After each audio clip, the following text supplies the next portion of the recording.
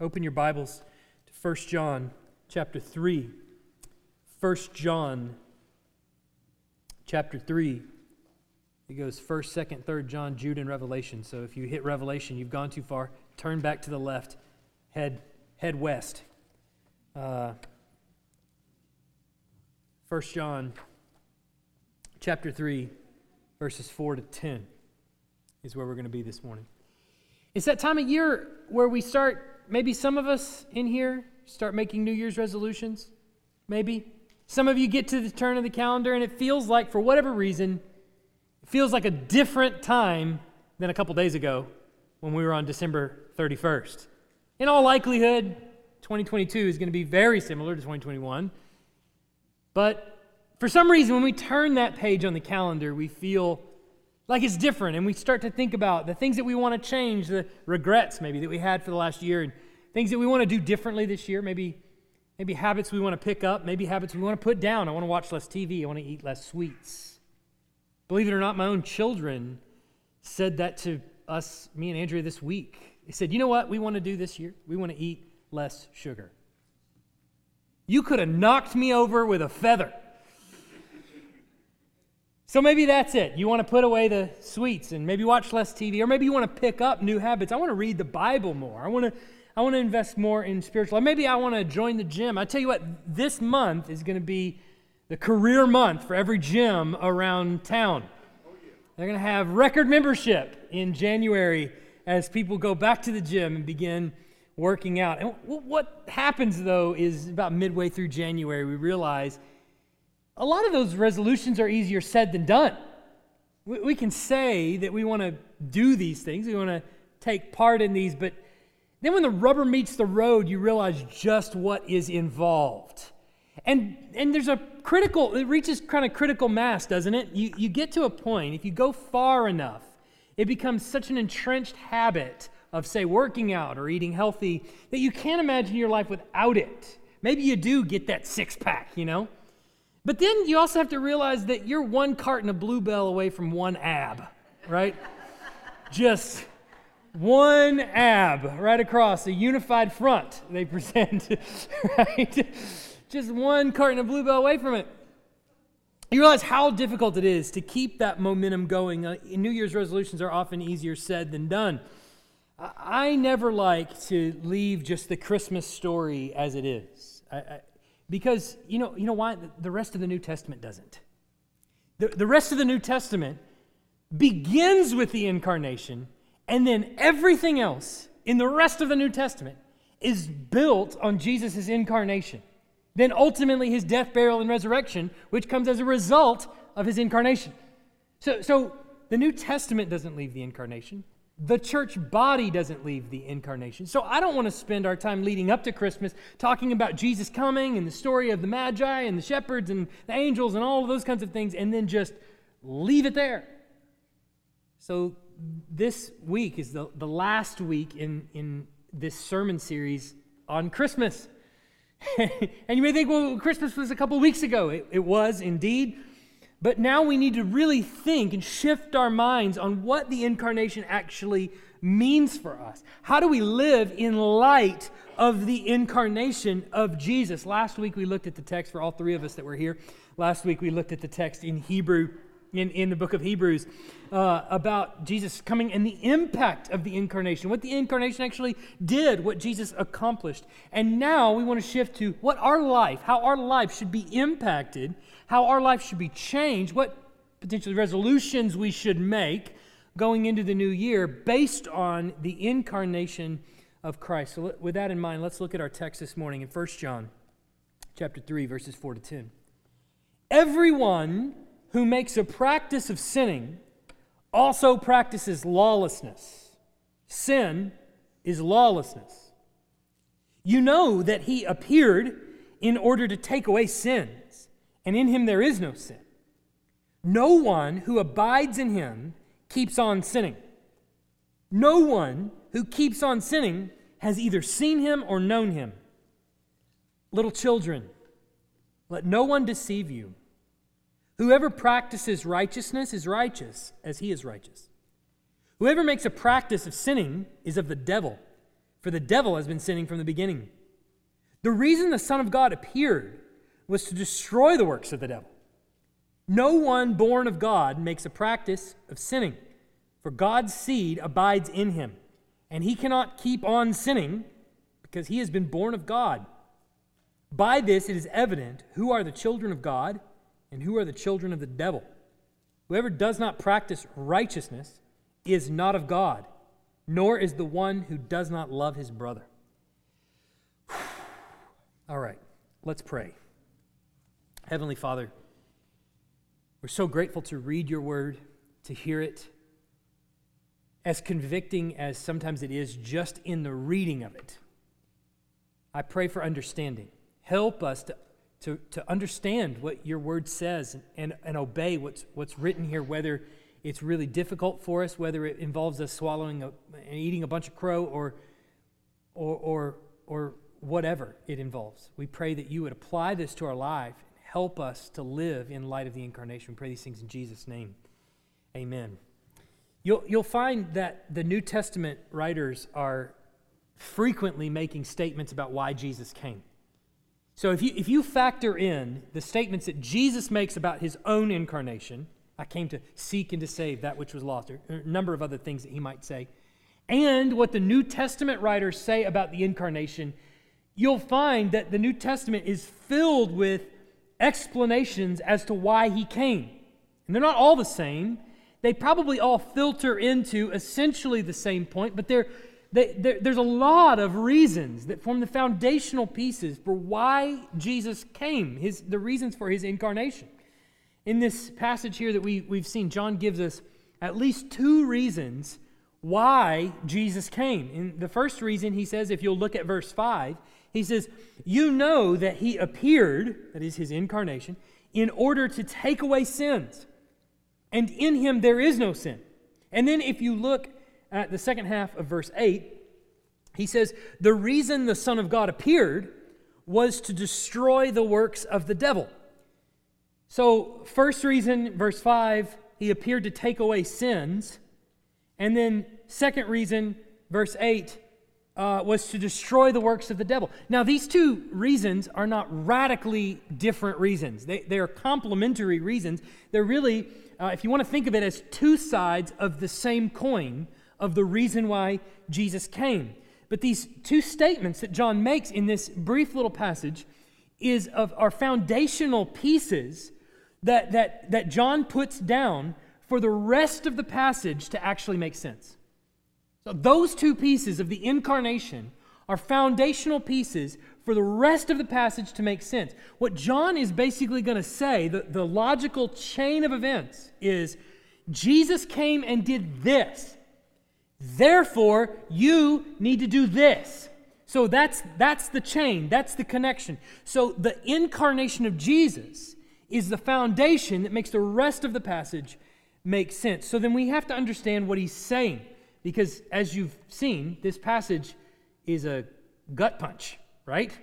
It's especially on first read, it is tough. So he says here, the appearance of Jesus, he says, was to take away sins. Well, I was always told that you can't put the toothpaste back in the tube, right? Haven't you been told that? Did your mama tell you that? Don't you tell your kids that? You can't put the toothpaste back in the tube. Once something has been done, it can't be undone. So how is it then that Jesus could come and take away sins? How is it possible for him to take away something that actually happened? Well, the rest of the Bible will tell us what it means that he came to take away sins. John does too, but the rest of the Bible is very informative here. Like, think of 1 Peter 2:24. He himself bore our sins in his body on the tree, it's the cross, that we might die to sin and live to righteousness. By his wounds you have been healed. Quotes Isaiah 53 there. Well, what about Hebrews 9:28? So Christ, having been offered once to bear the sins of many, will appear a second time, not to deal with sin, but to save those who are eagerly waiting for him. So the first time he came, he says he was offered once to bear the sins of many. Look at Isaiah 53:12. Therefore, I will divide him a portion with the many, and he shall divide the spoil with the strong, because he poured out his soul to death and was numbered with the transgressors. Listen to this. Yet he bore the sin of many and makes intercession for the transgressors. So John is saying, like the rest of the passages in the Bible, that Jesus came to bear the penalty of sin on the cross. This is why he follows it up with, and in him there is no sin. In other words, Jesus had to be that sinless sacrifice on our behalf. He had to go to the cross as a sinless person so that his death was not justified. Why? Because he was dying for people that deserved to die. Not dying because he deserved to die himself. He was dying for the sins of his people. He was dying an undeserving death, and he suffered for us. Why? To satisfy the wrath of God. So he came in that sense to take away sins for us. But second, John says in verse 8 that he appeared to destroy the works of the devil. So the first reason he came is to die to take away sin. The second reason is to destroy the works of the devil. And it's similar to verse 5, but it's looking at it maybe just from a different angle, from the other side of the coin. So unlike Jesus, in whom there is no sin, he says, the devil's been sinning since the beginning. In him there is only sin.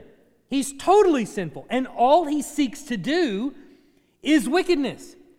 And, shocker of all shockers, all he wants you to do is wickedness. All he promotes is wickedness. All he does is wickedness. All he tempts you to do is wickedness. Now, that's not to say, though, that every sin you commit is a result of Satan's work. That's not true. James tells us in James 1:14, each person is tempted when he is lured and enticed by what? By the devil? By his own desire. You sin because you want it. You desire it.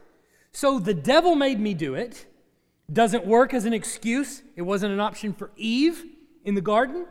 It's not an option for either you and I. And even in Genesis, when Eve is tempted by the serpent to take of the fruit and eat, it also says in verse 6 of Genesis chapter 3, so when the woman saw that the tree was good for food, and that it was a delight to the eyes, and that the tree was to be desired to make one wise, she took of its fruit and ate it.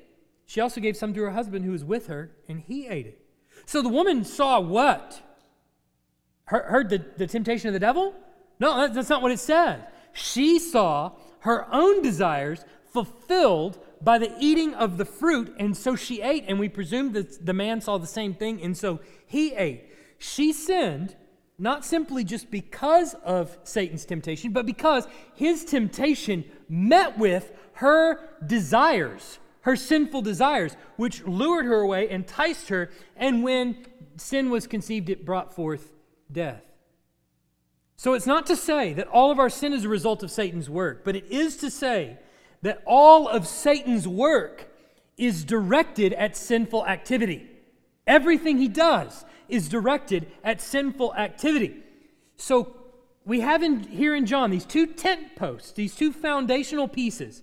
Christ's first coming was to pay the penalty for sin, dying on your behalf, to take away sin's power there. But what else was it to do? Destroy the sinful activity of the devil. How did he do that? Well, he took away its power. If the penalty for sin has been paid, if the penalty for your sin has been paid, if you are, because of Christ, no longer under the wrath of God, then what power does Satan's work tempting you to sin actually have if it doesn't bring forth death anymore?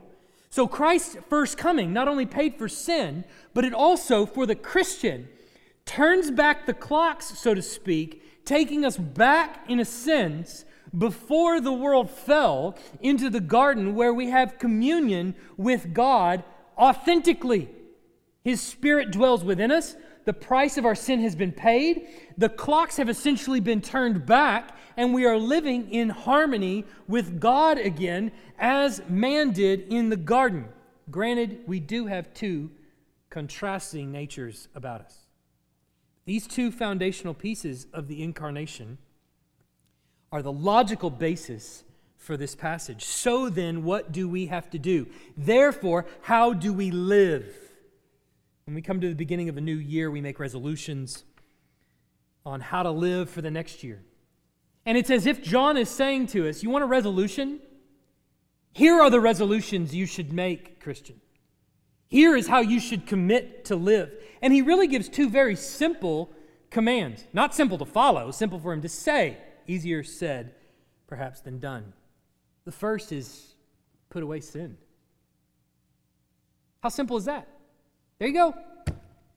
Resolution number 1, put away sin. Look at what he says in verse 4. Everyone who makes a practice of sinning also practices lawlessness. Sin is lawlessness.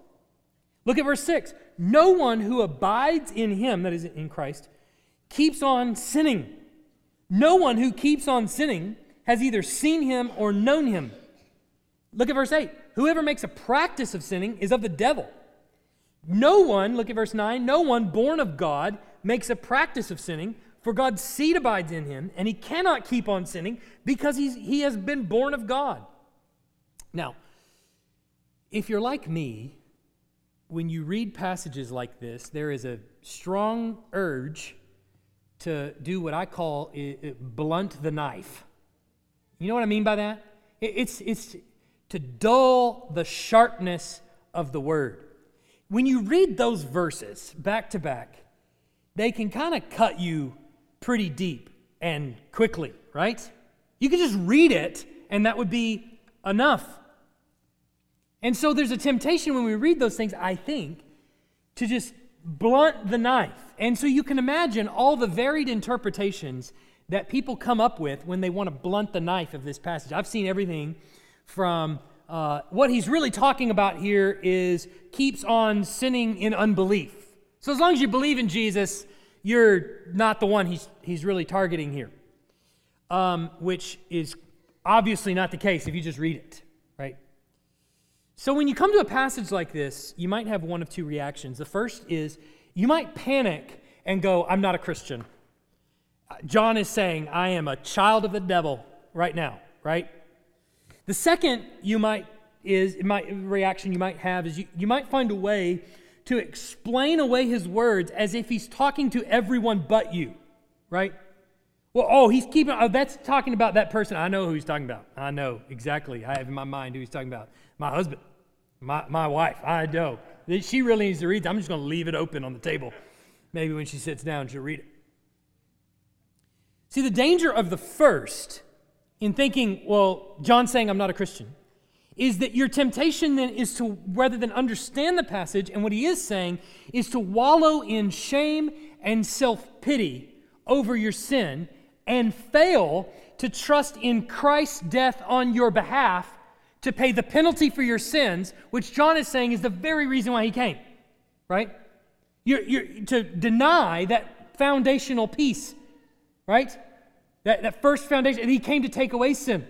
And not trust that, but instead wallow in self-pity and shame.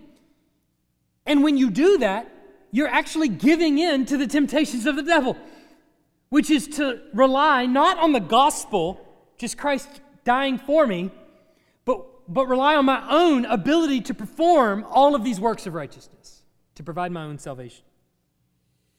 But then the danger of the second, that you explain it away as if he's talking to everyone but you, is that you become a hypocrite and you give in to the power of the devil, who is accusing everyone but you. No, you're fine. Don't worry about any of those things. You don't need conviction. Conviction? Did God really say? I don't think so. So there you're giving in to the power that the devil has in using sin and temptation. You're giving into the other foundational piece. And then you always walk away from the text never convicted. And listen, that is the definition of a hypocrite.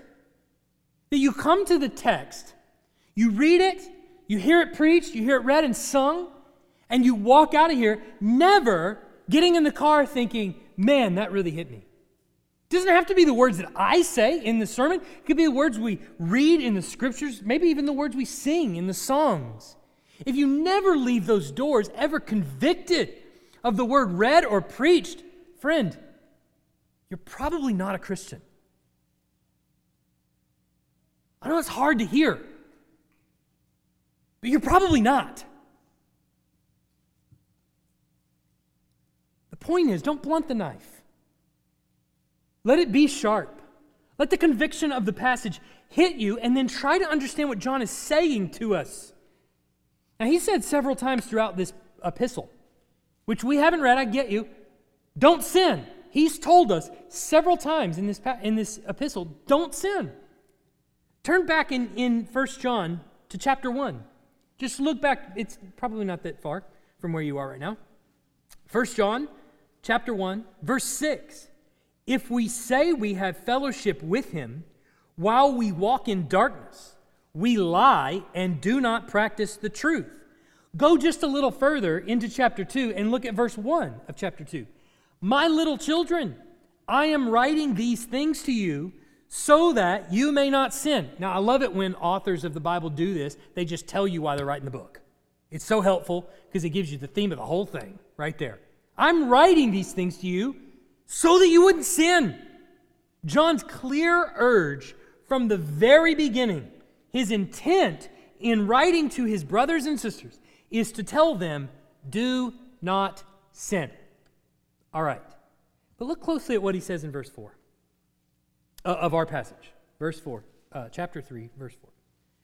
Everyone who makes a practice of sinning practices lawlessness. So he's zeroing in not on simply people who commit sins. He doesn't want you to commit sins, but he's not zeroing in only on people that just commit sins. That's all of us. That's John himself included. But precisely on those who go on sinning. All right, what does it mean then to go on sinning? I'm glad you asked. That's really important for my sermon, and if you hadn't asked it, we wouldn't be able to go to the next point. Listen to what he says earlier in the book. Go back to chapter 1. Look at verse 6. We're going to read it again, and then we're going to read verse 9. If we say we have fellowship with him while we walk in darkness, we lie and do not practice the truth. But look at verse 9. If we confess our sins, he is faithful and just to forgive us our sins and cleanse us from all unrighteousness. Look at chapter 2, verse 1 again. My little children, I'm writing these things to you so that you may not sin. But if anyone does sin, we have an advocate with the Father, Jesus Christ the righteous. He is the propitiation for our sins, and not for our sins, or not for ours only, but also for the sins of the whole world.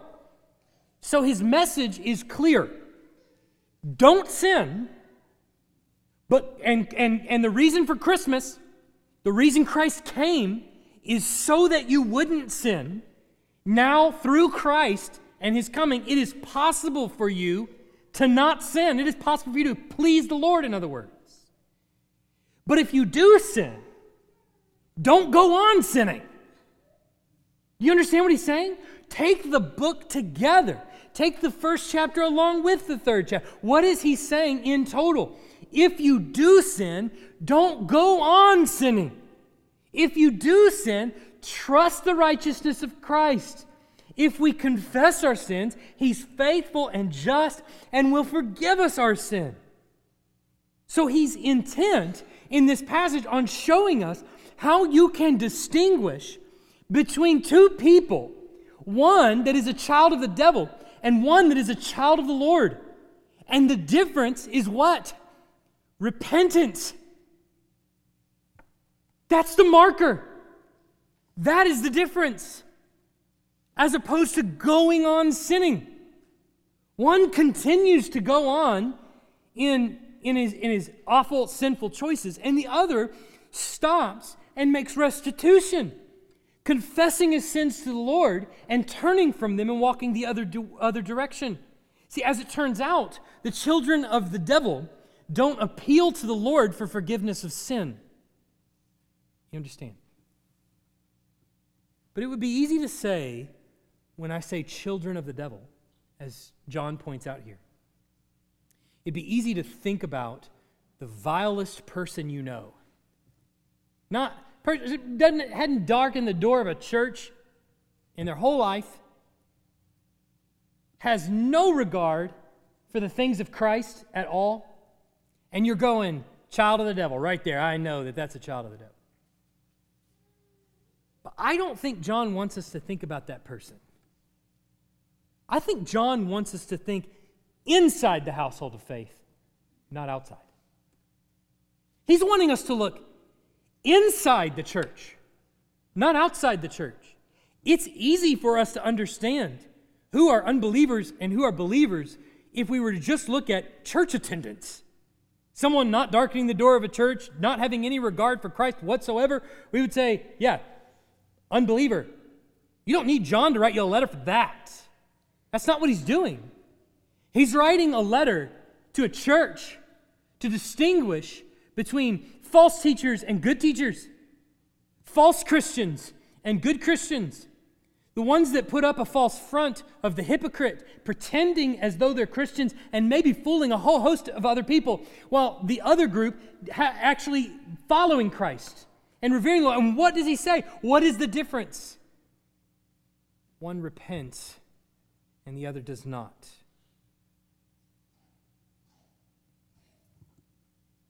His concern is with the church evaluating the salvation of its members. And the reason he says that a child of God cannot go on sinning, look at verse 9. He says, because God's seed abides in him.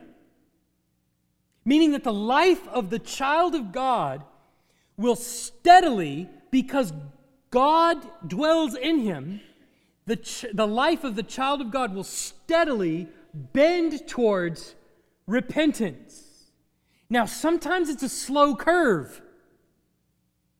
And sometimes it's a sharp pivot. But the lifestyle of the child of God will bend towards repentance. This is the reason that Jesus in the book of Matthew tells you, if someone sins against you, go to him and tell him his fault. What if he doesn't listen, what do? Cut him off? No. He says, bring 2 or 3 others to tell him his sin. If he still doesn't listen to you, in other words, he doesn't turn from his sin, bring the whole church. If he doesn't listen, turn from his sin, repent.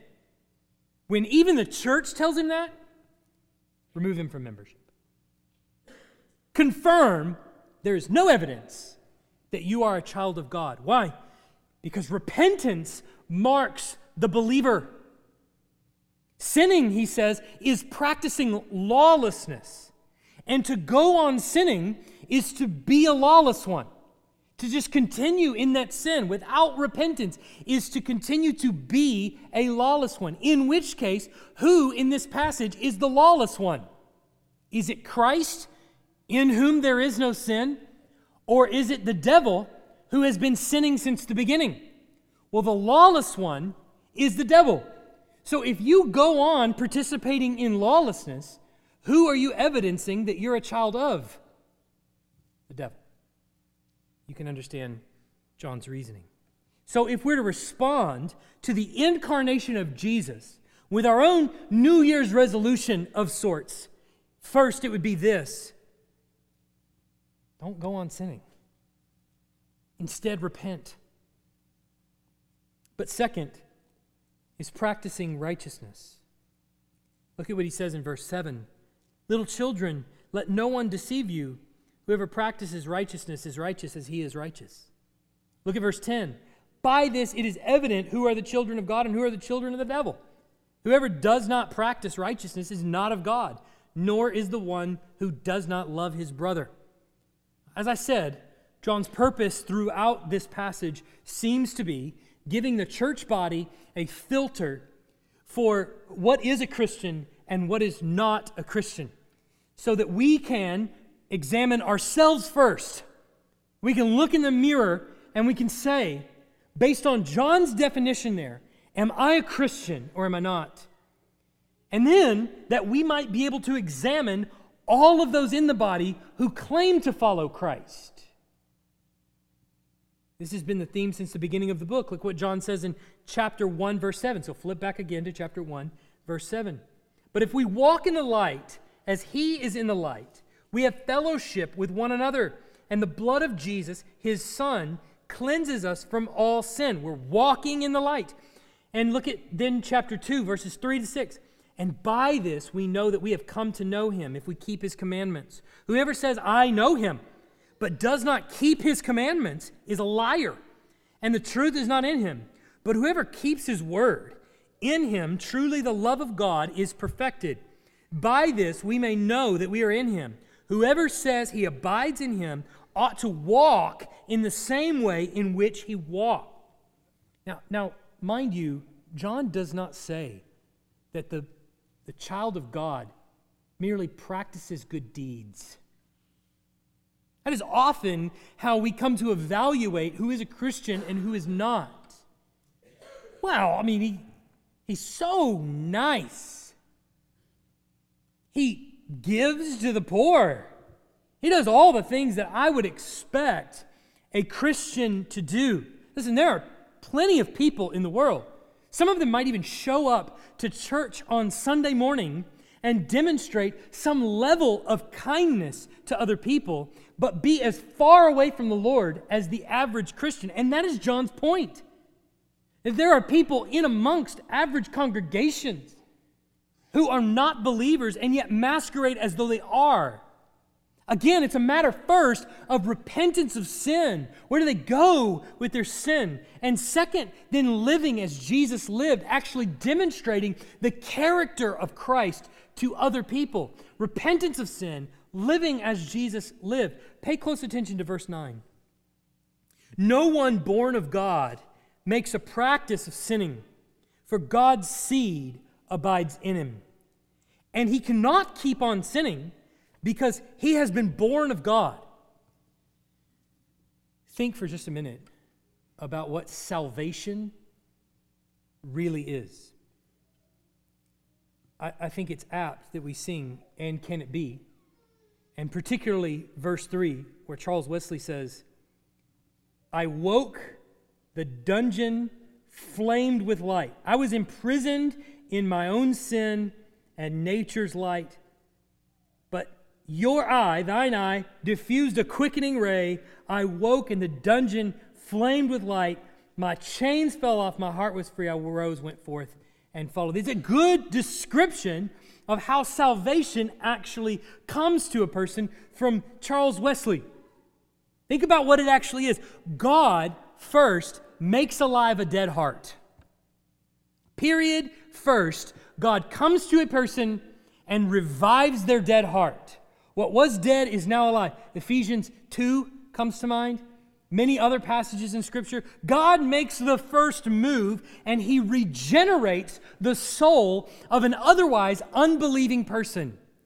So a person who is on a path to hell, God reaches into their heart, helps them to understand the gospel at its preaching.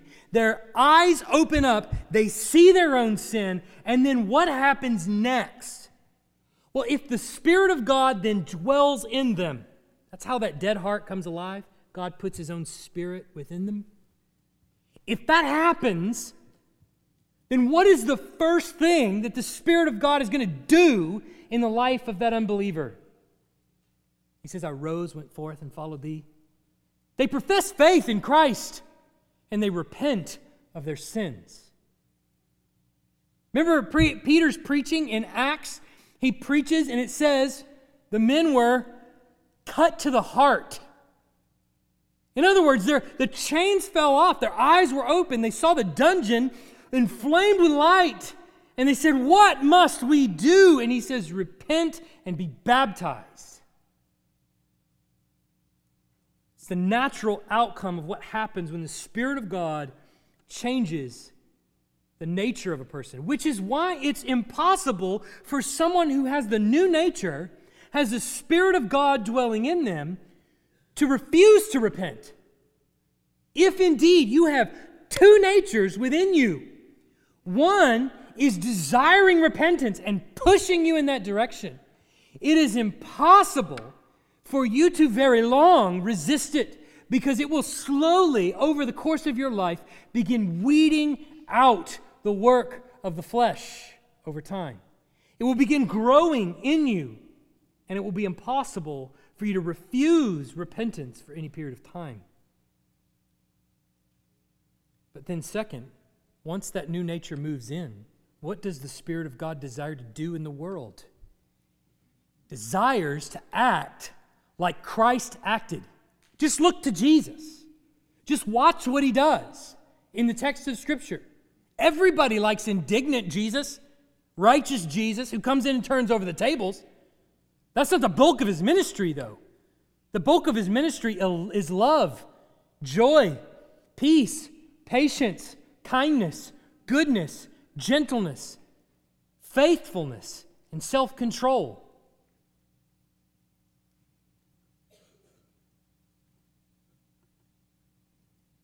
So the Spirit of God moves in, convicts us of sin, moves us to repentance, urges us toward practicing of righteousness. So the purpose of Christ's coming, his dying, his rising again, is to pay the penalty of sin, so that the punishment from God that you rightly deserve would be taken by him on the cross. And then because he has made atonement for his people, we take part in his nature. Now we have two competing natures. We're always, as long as we are this side of death, we're always going to have that other sinful competing nature. We're always going to, from time to time, choose sin. But now the new nature in us is doing war with that nature and urging us towards repentance. And so his people take part in his nature just like we take part in the nature of Adam by being born as humans. Now we take part in the nature of Christ. So then you have to ask yourself,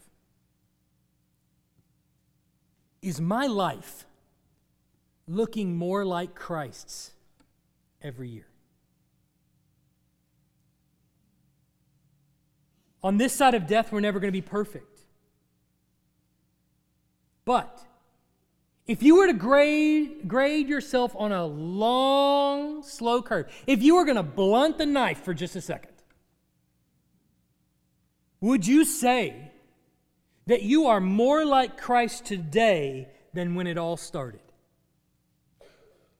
And I'll give you as long as you want to go back, all right?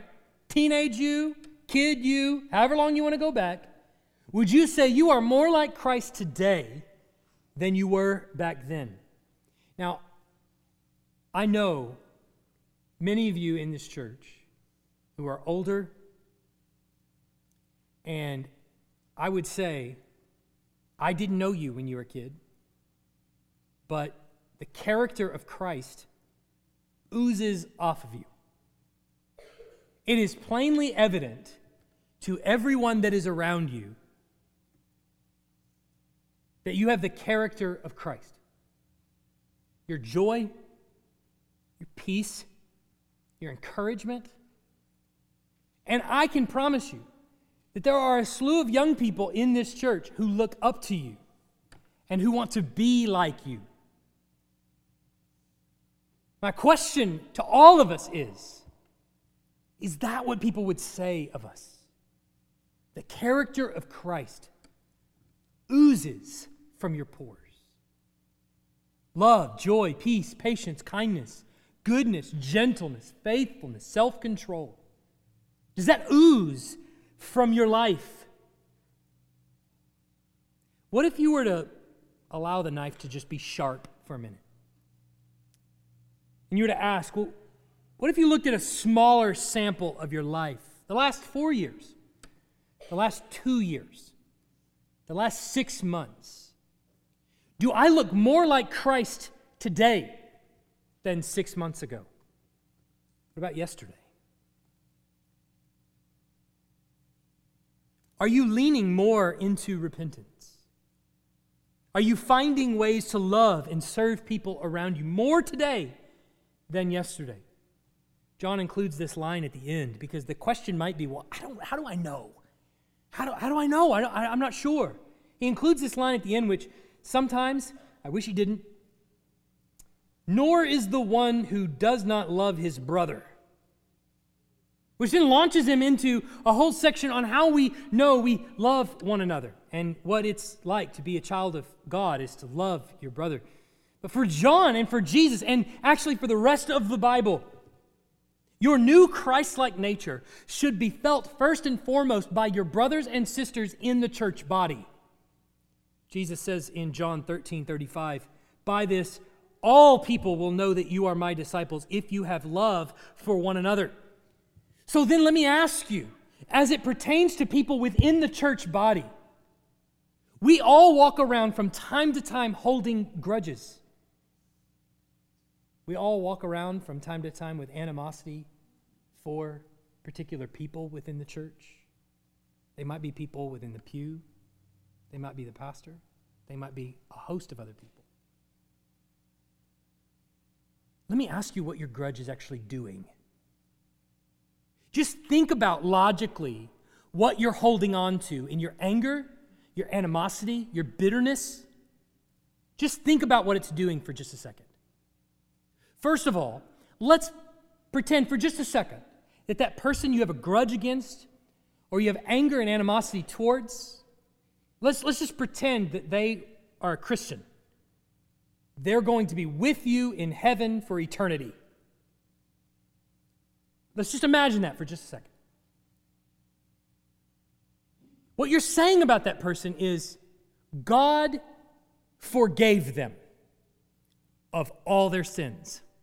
That's what it means to be in heaven for eternity. God forgave them of all their sins. Why is it that you feel the need to hold them accountable for every single one of them? What do grudges do? That's all it does. It's heaping up sin on your behalf and you're not saying anything about them. You're saying a host about you. Okay, let's say, worst case scenario, that person in your church, maybe that family member, a friend or whatever, is not a believer. They're not a Christian. They're going to spend eternity in hell. Let's pretend you know that for a second. Then understand what you're saying by holding on to this grudge. God has determined that hell is a fit punishment, and eternity in hell is a fit punishment for all their sin and unbelief. But you say, well, hell plus all my anger and bitterness and rage against them. What is your system of justice higher than God's system of justice? Under no circumstances does the holding of a grudge, bitterness and hostility, especially towards a brother or sister, ever fit for the life of a Christian. All that's happening is that you're going on sinning. Do you understand that? What it might testify to, that you're actually not the believer. Your bitterness, your rage, your anger that you carry with you from day to day is heaping up evidence that the Spirit of God does not dwell in you at all. So then you have to ask, what do I do when I'm confronted with sin? When a brother or sister, maybe an unbeliever, maybe my wife or husband, confronts me with sin, what do I do? What's my reaction? Is it to defend myself and to back up and to justify all the reasons and to go on justifying all the reasons when I'm caught in sin? Now, we're all going to do that from one degree or another. I'm as guilty of it as anybody else is. But what follows after that? If the curve is a little bit longer, what follows after that? Is it confession and repentance? Or is it bitterness and hostility? That's the question. See, what John is laying out here is a litmus test for us. Here's the resolution. Don't sin. But if you do, trust Christ, repent of your sin, and turn from it. If that means eating some crow, then eat some crow. Turn from it. Repent. thereby destroying the work of the devil and his stronghold that he has on your life. Because you're trusting in Christ, there is, therefore now, no condemnation for those who are in Christ. Trust in that. Lean on that. Repent of sin. And instead, see the Spirit of God flourish in you. And how will you know it flourishes? What will then be oozing out of your pores is love, joy, peace, patience, kindness, goodness, gentleness, faithfulness, self-control. Let's pray. Heavenly Father, I pray for the hearts of those, this congregation, myself included, that over the week, maybe today, maybe now, you would reveal to us where potentially we are holding on to bitterness, anger, hostility, greed, where we're doing all the things opposite of the fruit that the Spirit produces. Reveal those things to us. Allow us to make amends with anyone we've hurt. Allow us the boldness to confess sin that we have failed to confess. To own it, not just before you, but also before them. So that we can truly know what it means to say there is therefore now no condemnation for those who are in Christ. Pray that you would give us that gift this year in Jesus' name. Amen.